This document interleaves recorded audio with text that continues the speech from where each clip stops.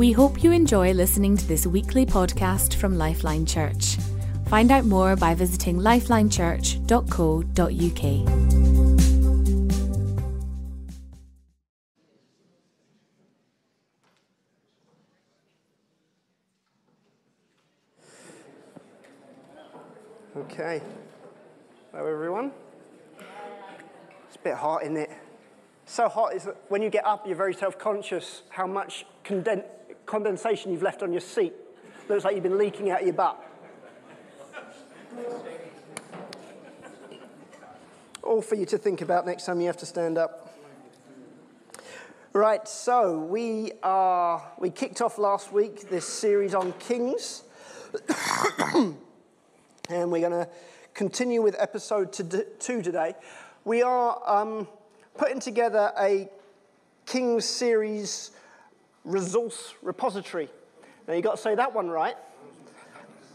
When asked, where do you want to put all of this King stuff that you're collecting? In the course repository. So in this, we're going to have all the different material that we use to present on a Sunday.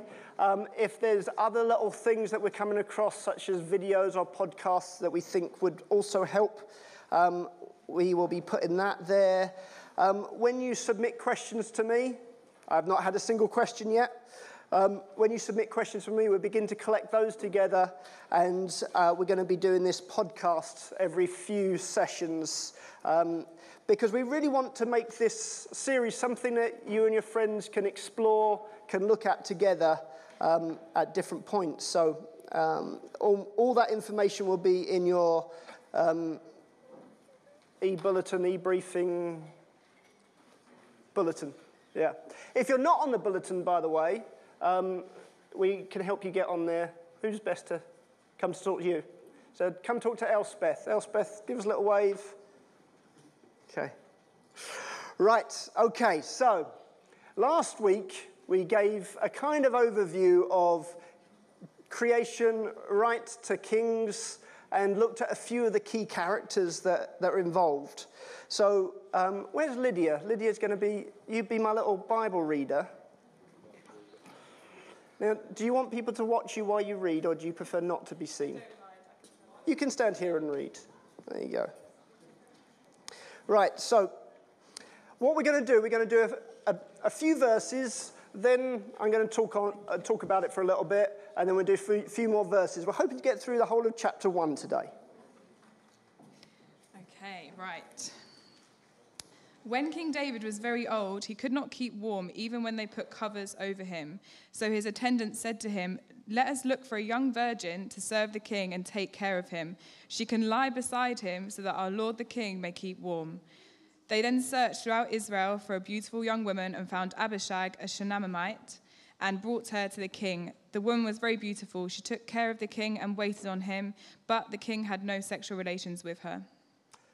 Okay, that's a thing to kick off your sermon with, isn't it? All right, Lydia, just grab a seat for us. Okay. Now, when I was thinking back 20 years ago, I thought, oh yeah, we really made this series interesting by doing kind of take-apart dramas as we worked through. I ain't going to start with a take-apart drama on this one. When we got together to study, we started thinking, I don't know where you take this message. So here we've got this young virgin that has been found to effectively be a human hot water bottle for the king. It doesn't look like it was the king's idea, it was his servant's idea. I'm not quite sure what state David is in mentally by this point. By the way, we're talking around about 970 BCE about this time. So about 1,000 years less, a little bit less than when Jesus arrived. So she is brought in to the scene here. She wasn't one that we looked at last week, but she has a significant but minor role to begin with. So she's the hot water bottle, but if you remember, the whole thing of who has been in the king's bed makes a difference. And so You see Absalom, I mentioned last time, slept with one of the king's concubines on the rooftop. There is a sense to which Abishag, we will see, will become a political bargaining chip in the quest for power. That's really in chapter 2. I guess probably one of the things that we're looking at in this is it says in Ephesians 5 verse 3, "But among you there must be not even a hint of sexual immorality or of any kind of impurity or of greed, because these are improper for God's holy people." I don't know if this was common in those days. To me, this would fall into the area of, this is a hint of something sexually immoral. So I think there's something just to remember as we look at that part here. Then we jump across to the next section, Lydia. Now Adonijah, whose mother was Haggith, put himself forward and said, "I will be king." So he got chariots and horses ready, with 50 men to run ahead of him. His father had never rebuked him by asking, "Why do you behave as you do?" He was also very handsome and was born next after Absalom. Adonijah conferred with Joab, son of Jeruiah, and with Abiathar the priest, and they gave him their support. But Zadok the priest, Benaiah son of Jehoiada, Nathan the prophet, Shimei and Ray, and David's special guard did not join Adonijah. Adonijah then sacrificed sheep, cattle, and fattened calves at the stone of Zoheleth near En-Rogel. He invited all of the brothers, the king's sons, and all of the royal officials of Judah, but he did not invite Nathan the prophet, or Benaiah, or the special guard, or his brother Solomon. Okay, right. I went for lots of P's for this next section. So the first thing I want to talk about is parenting. That is a very telling line. So Adonijah has just presented himself as the next king. His father had never rebuked him by asking, "Why do you behave as you do?" Parenting is a very critical role.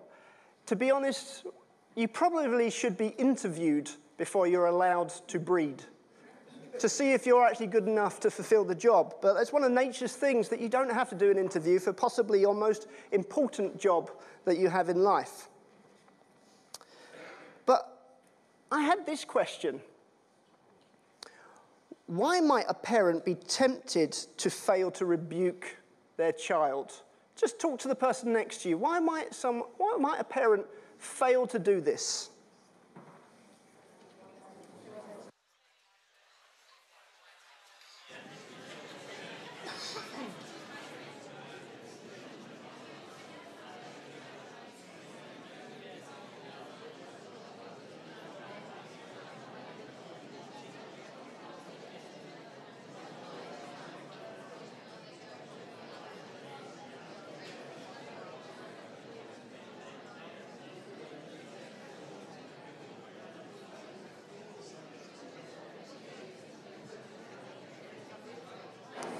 Okay, let's see if I got the same things as you. I think sometimes we might fail as parents to rebuke, to confront, to correct our children because we want their affection. And we think if we challenge them, they might not like us or love us. So we are looking for friendship rather than taking up our role of being a leader and a guide. We're not prepared to pay the price. Or in some cases, we can be so focused on striving to make a name for ourselves, we end up being too busy to actually engage with what's going on for our children and the behavior that they're engaging with. And so you see David, this heroic character, this hero of the faith, but he had a blind spot when it came to his children, and you see that across his story. My dad tells the story of one time he felt God speak to him. He said, "If you had the biggest church in London, but your children were not walking with me, would you be satisfied?" And Dad was so moved by that he went on a process of thinking, I'm going to live differently. I'm going to make some changes here. And so he would prioritize those family times that we'd have together. Holidays was such an important thing for us. We used to have family night on a Monday night. he had to turn down opportunities to go and minister in places so that we would have time with our families. A guy I met in Zimbabwe who's a pastor, he said, we spend so much time as pastors rescuing other people's children that sometimes we forget our own. And we've got to be very careful that we stick to the first responsibility that God has given us. So parenting is a key thing. But also, have a little think. You probably have some blind spots. For David, it was his children. Who is close enough to you to reveal your blind spots to you? Who points out, you're missing this, or have you considered that? It's important to have people that are close enough to help you reveal your blind spots. All right, sticking with our P's. This whole kind of chapter is, to me, about presentation, presumptions, protocol, positioning, pomp. I didn't even put that one in. So we've got right here, Adonijah has just selected himself, put himself forward, saying, I will be the king. And so he's got his chariots and he's going out looking like the king. Now, you might remember when the US presidential campaign was going on back in 2008, when Obama was campaigning to be president. He was still a senator at this point, but he actually flew into the UK and was going round in a motorcade, exactly like what the president would have done. He hadn't even been elected, but he was presenting himself as, look, I'm looking very presidential to you. And that's what Adonijah was hoping to do. And he started pulling together this impressive cabinet. He had a powerful political partnership. And within his team, he had Joab, the general. You remember Joab from last week? He had Abiathar, the priest. He had a bunch of the king's other sons, and princes that were there. And he had a bunch of the royal officials, the civil service. That's a pretty impressive team that he's assembled there. He excluded was Zadok the priest, Benaniah, who's kind of like a captain, Nathan the prophet, and Shimei and Ray, who were seemingly like the bodyguards. So Adonijah excluded anyone that wouldn't support his claim or his action. It's worth considering, why is this person inviting you in to what they're trying to do? Why is this person talking to me about what they're choosing to talk to me about? Do they see me as someone that's just going to rubber stamp what they're doing? In the same way, when someone's excluding you, why are they excluding me? Is it because they're uncomfortable with the position that I might take? Similarly, who do you draw close to you? Who are you willing to discuss your plans, your hopes to?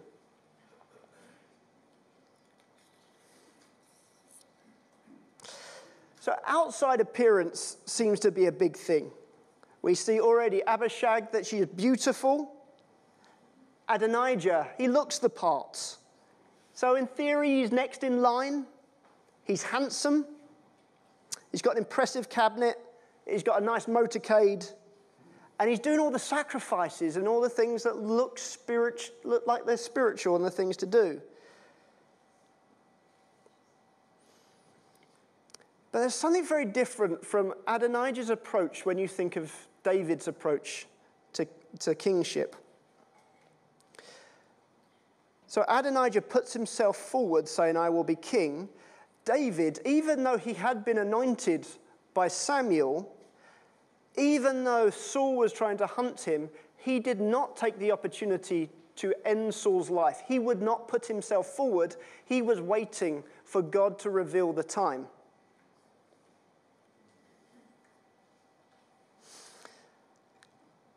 On the outside, it looks like this guy, he makes sense. And it's very easy to be persuaded by appearances. If something stimulates our emotion, suddenly we can go along with it without really thinking about it. We can look around, oh, everyone else is getting involved in this, therefore I will as well. Maybe you're thinking, well, it makes sense. I need to do this thing. I've got to go this way because I need the experience or the qualification. If I don't go this way, I'll never achieve my goals.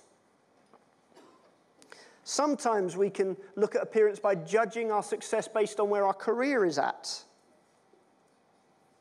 Or we can have a fear drive us. If I don't do this, everything is going to come undone. The problem with this outward appearance focus is that God works very differently. Are you currently making decisions based on an outside appearance? Are there things in your career? Are there things in your education, in your friendship groups, where you're doing something just based on what it looks like on the outside? As we're going through this King series, what I'm going to be teaching is somewhat dictated by what is on the page. So I'm praying that the Holy Spirit will be pinpricking you for different points that come up in this story. And I believe that as I'm raising this question, the Holy Spirit might be working in you and say, yeah, that area of your life, you're making very logical decisions purely on the outside appearance. So the missing ingredient, though, Adonijah had not been anointed. When we look at the previous kings, Samuel anointed Saul, then Samuel anointed David. Adonijah hasn't been anointed. Anointed being that set apart to be a representative that God has called. He just put himself forward. He was not looking for what does God want in this matter. It makes a world of difference when you are anointed. You have a security of knowing that God is on your side.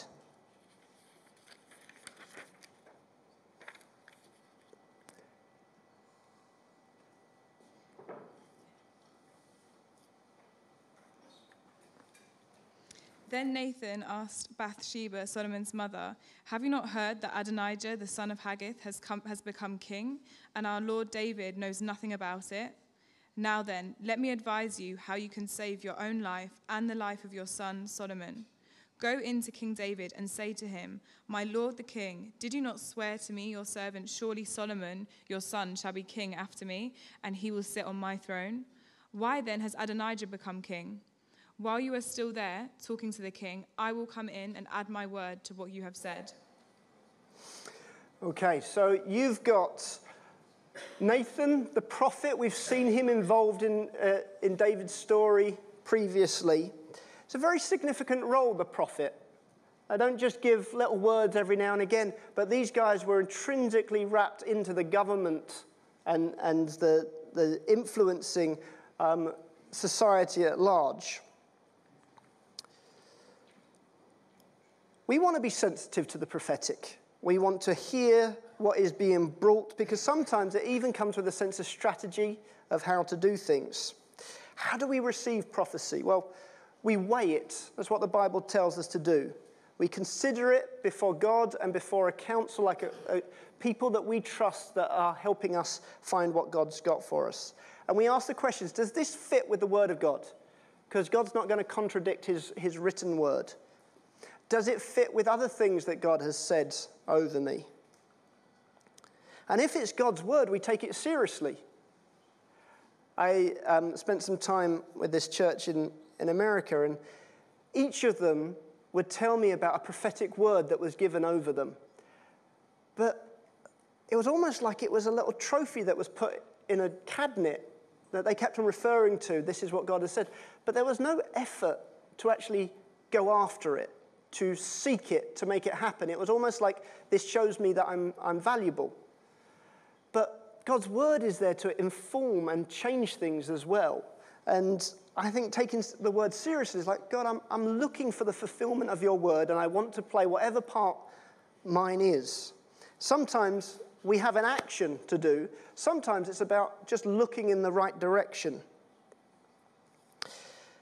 Nathan's made some mistakes at different points, but that does not stop him from being able to bring the word of God.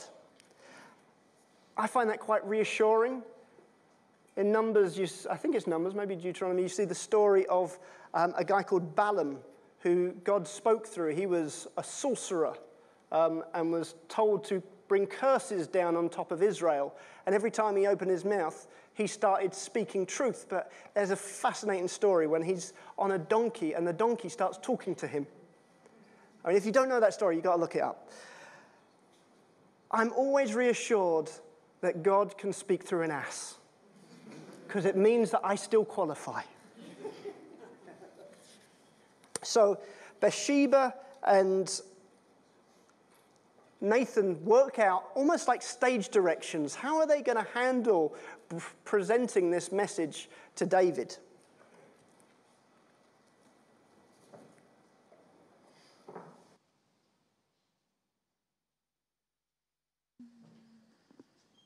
So Bathsheba went to see the aged king in his room, where Abishag the Shunammite was attending him. Bathsheba bowed down, prostrating herself before the king. "What is it you want?" the king asked. She said to him, "My lord, you yourself swore to me, your servant, by the Lord your God, Solomon your son shall become king after me, and he will sit on my throne. But now Adonijah has become king, and you, my lord the king, do not know about it. He has sacrificed great numbers of cattle, fattened calves and sheep, and has invited all the king's sons, Abiathar the priest and Joab the commander of the army, but he has not invited Solomon your servant. My lord the king, the eyes of all Israel are on you, to learn from you who will sit on the throne of my lord the king after him. Otherwise, as soon as the Lord the king is laid to rest with his ancestors, I and my son Solomon will be treated as criminals." While she was still speaking with the king, Nathan the prophet arrived, and the king was told, "Nathan the prophet is here." So he went before the king and bowed with his face to the ground. Nathan said, "Have you, my lord the king, declared that Adonijah shall be king after you, and that he will sit on your throne? Today he has gone down and sacrificed great numbers of cattle, fattened calves and sheep. He has invited all the king's sons, the commanders of the army, and Abiathar the priest. At this very moment they are eating and drinking with him and saying, 'Long live King Adonijah.' But me, your servant, and Zadok the priest, and Benaiah son of Jehoiada, and your servant Solomon, he did not invite. Is this something my lord the king has done without letting his servants know who should sit on the throne of the Lord my king after him?" Okay, so the stage directions that have been planned are now being worked out perfectly. So Bathsheba goes into King David and presents this situation. Now, maybe his mind is failing, maybe his body's failing, but she still recognizes this is the anointed one that God has chosen to work through. And so Bathsheba comes to him to have the conversation.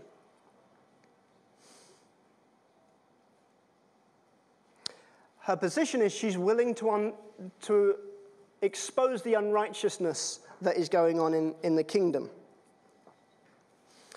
You see here a model of how do you present things in recognition and honor of those that God has called to lead. So it's direct, but it's gentle. It's not accusatory. Did you not say? Is recognizing authorities and structures that God had put in place. And then when Nathan comes in, the value of asking questions, taking a position of curiosity.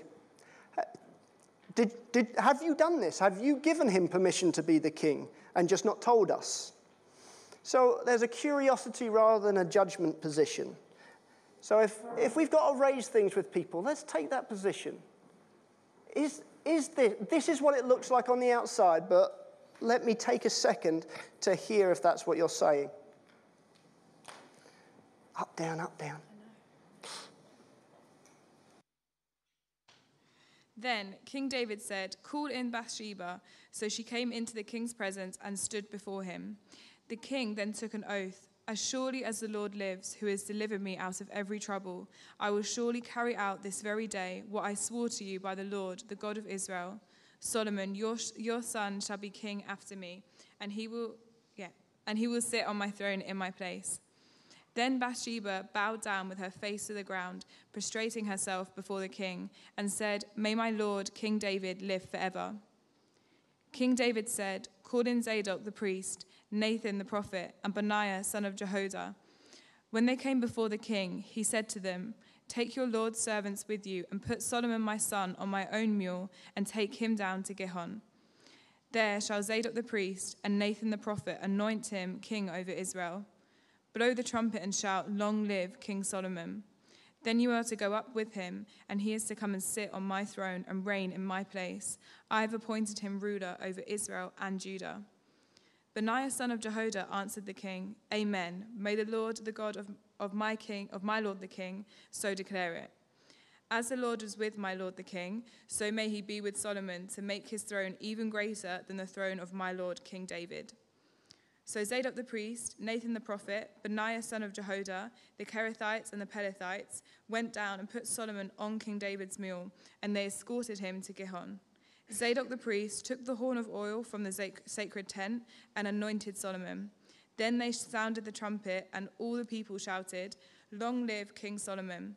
And all the people went up after him, playing pipes and rejoicing greatly, so that the ground shook with the sound.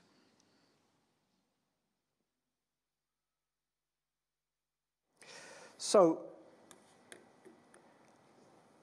David hears what's going on in his kingdom.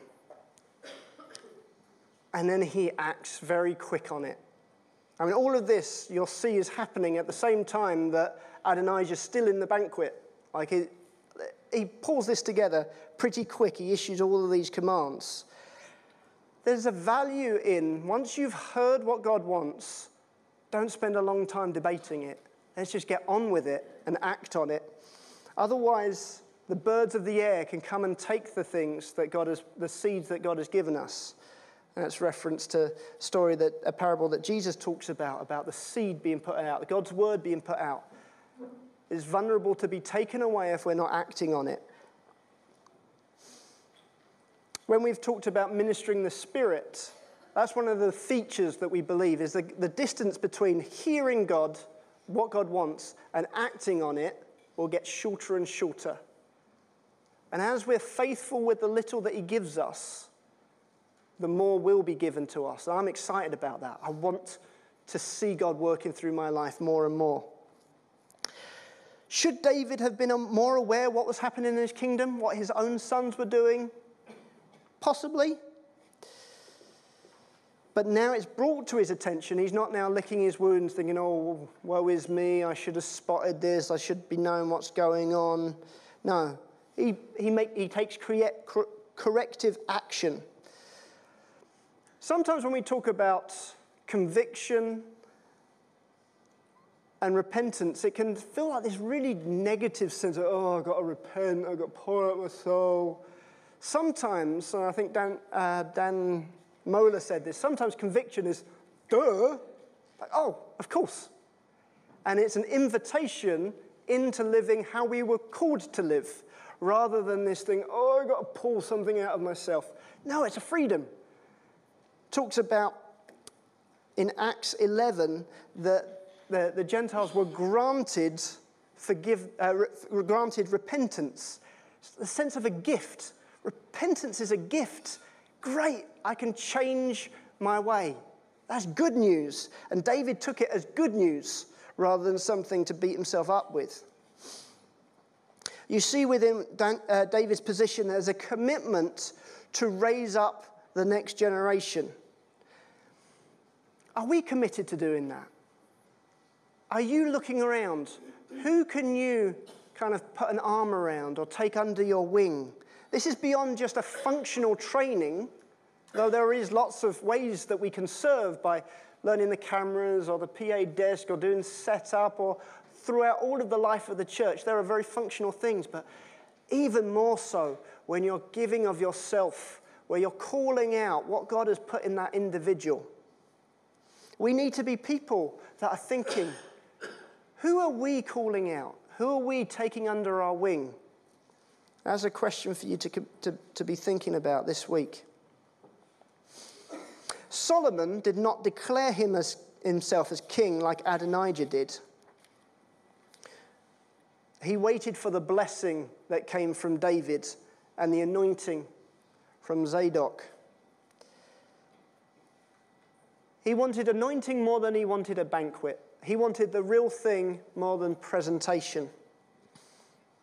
And the ground shook with the sound. It's not very English, is it? I think there's something for us about being able to celebrate what God's up to. I wish I was better at celebrating. I really do. But maybe that's something that God's got for us in the coming days. Be able to celebrate, let our hair down a little bit more when we see that God is doing what he promised he would do in front of our very eyes.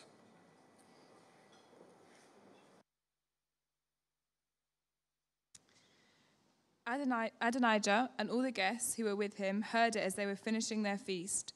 On hearing the sound of the trumpet, Joab asked, "What's the meaning of all the noise in the city?"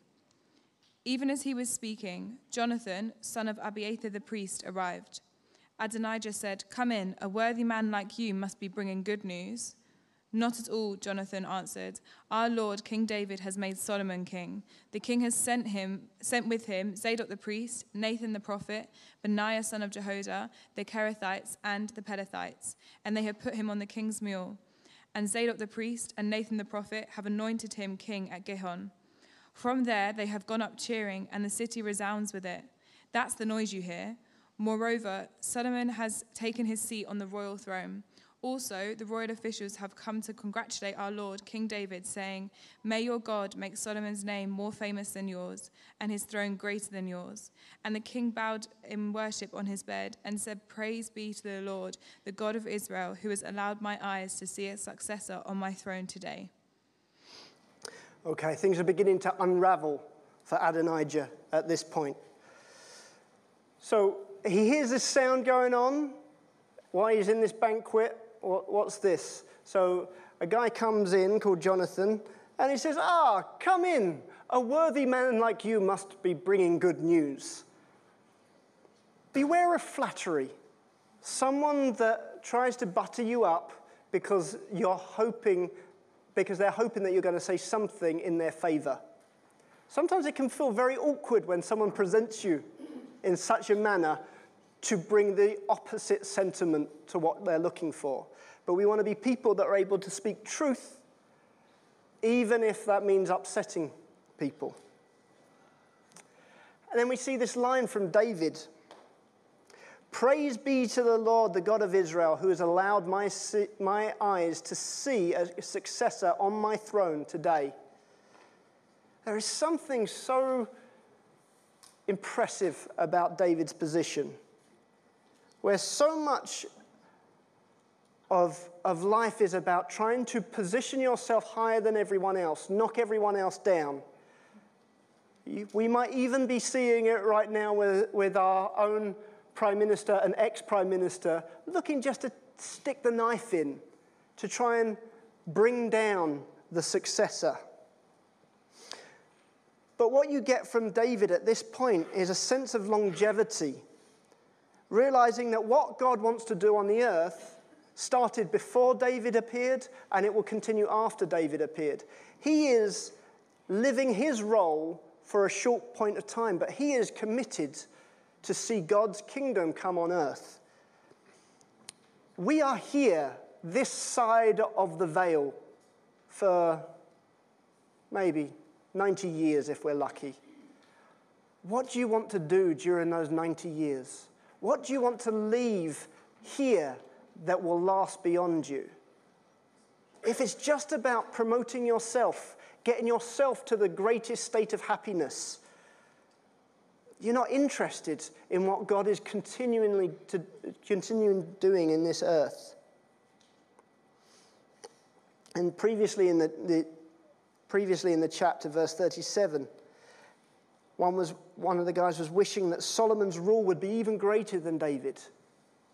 I want the next generation to take us further than what my generation has been able to do. Because if we want to see God's kingdom and God's glory fill this earth, it's got to be better than what I've seen during my lifetime. This is why it's so significant about taking others under your wing, because we've got to pass on whatever wisdom we've got to help them take things further than we've been.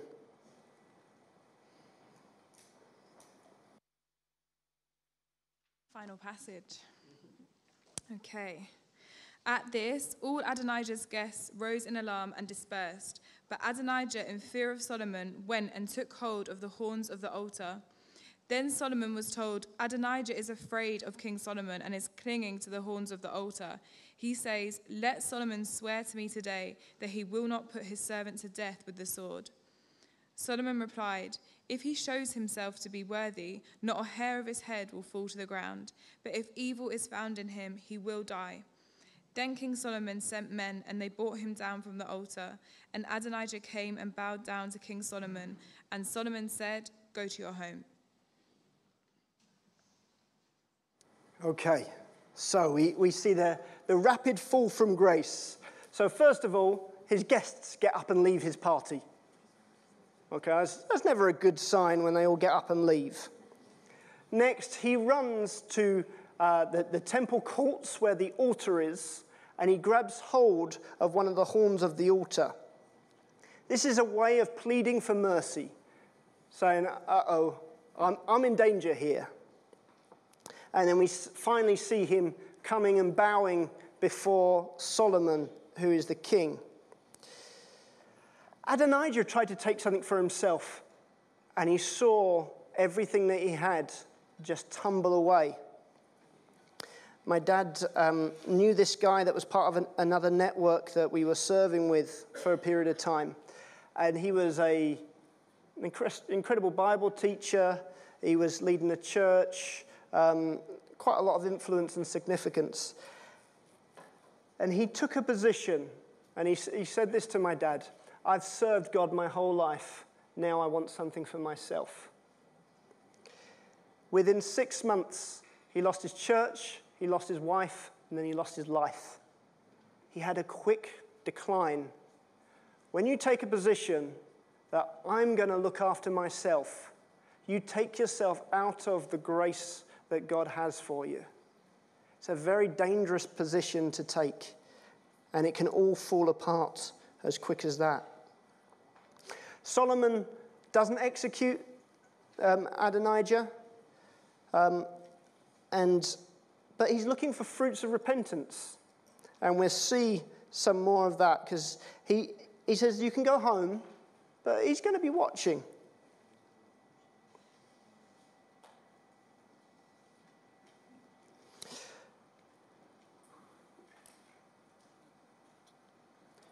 Yeah, because he says, not a hair on his head will fall to the ground, but if evil is found in him, he will die.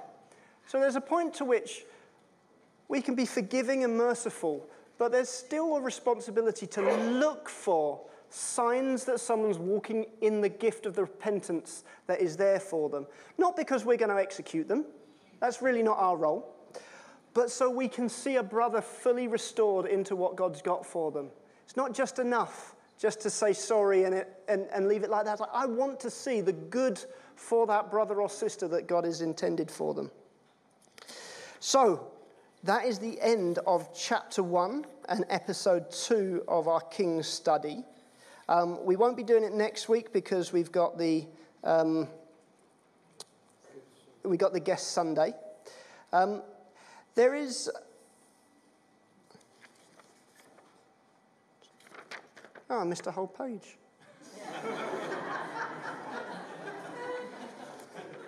Give me a second. Let me just work out when I was meant to say that stuff. Oh, that would have been good to have said that.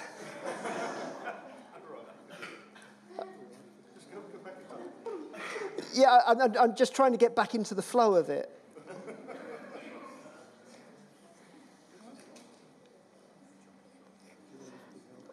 I'm just a little bit confused there. I turned the page, and I've not got page, because this one doesn't have a page number on it. I've got slide numbers, and right, so that was the back of slide 5. Right. I thought I'd missed this point. I wondered if it was in a later chapter. When we were talking about Adonijah's move for position, he kind of ramped up the pomp and the ceremony to cover up for the fact that he lacked the anointing.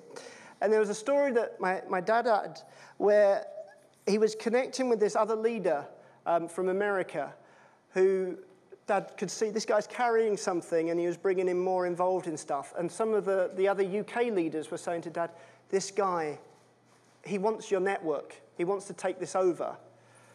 And Dad just didn't see it and he wasn't worried about it because he said, if God has given me this role to do, it can't be taken away by any man. And it's something I often hear with Prince when he's had so much contention on his role in leading the work in Sierra Leone. He says, if God says yes, nobody can say no. That level of security, I want to live in that level of security, that I don't have to promote myself, that I don't have to be looking over my shoulder all the time to think who's trying to take me down. If God's given it to me, it can't be taken away by anyone else. And when I spoke the other week about being a child of God compared to an orphan, that's what came back to my mind. I don't have to beg, borrow, steal, manipulate, hoard things. I can hold it open because if it's what God's got for me, I can trust my Father in heaven will make sure I always have what I need. And there were some other good points, but we'll talk about them some other time. So this has been a scattergun of thoughts with some questions, not necessarily in chronicle order. So I really just depend on the Holy Spirit kind of bringing things for you. But there were some questions that we threw in there along the way around parenting, blind spots. Are you currently making decisions based on the outside appearance? At times, are you feeling defensive or tempted to talk up your qualifications, forgetting the fact that if God's called you to it, if he's given it to you, if he's anointed you for it, you don't have to be afraid. Daniel.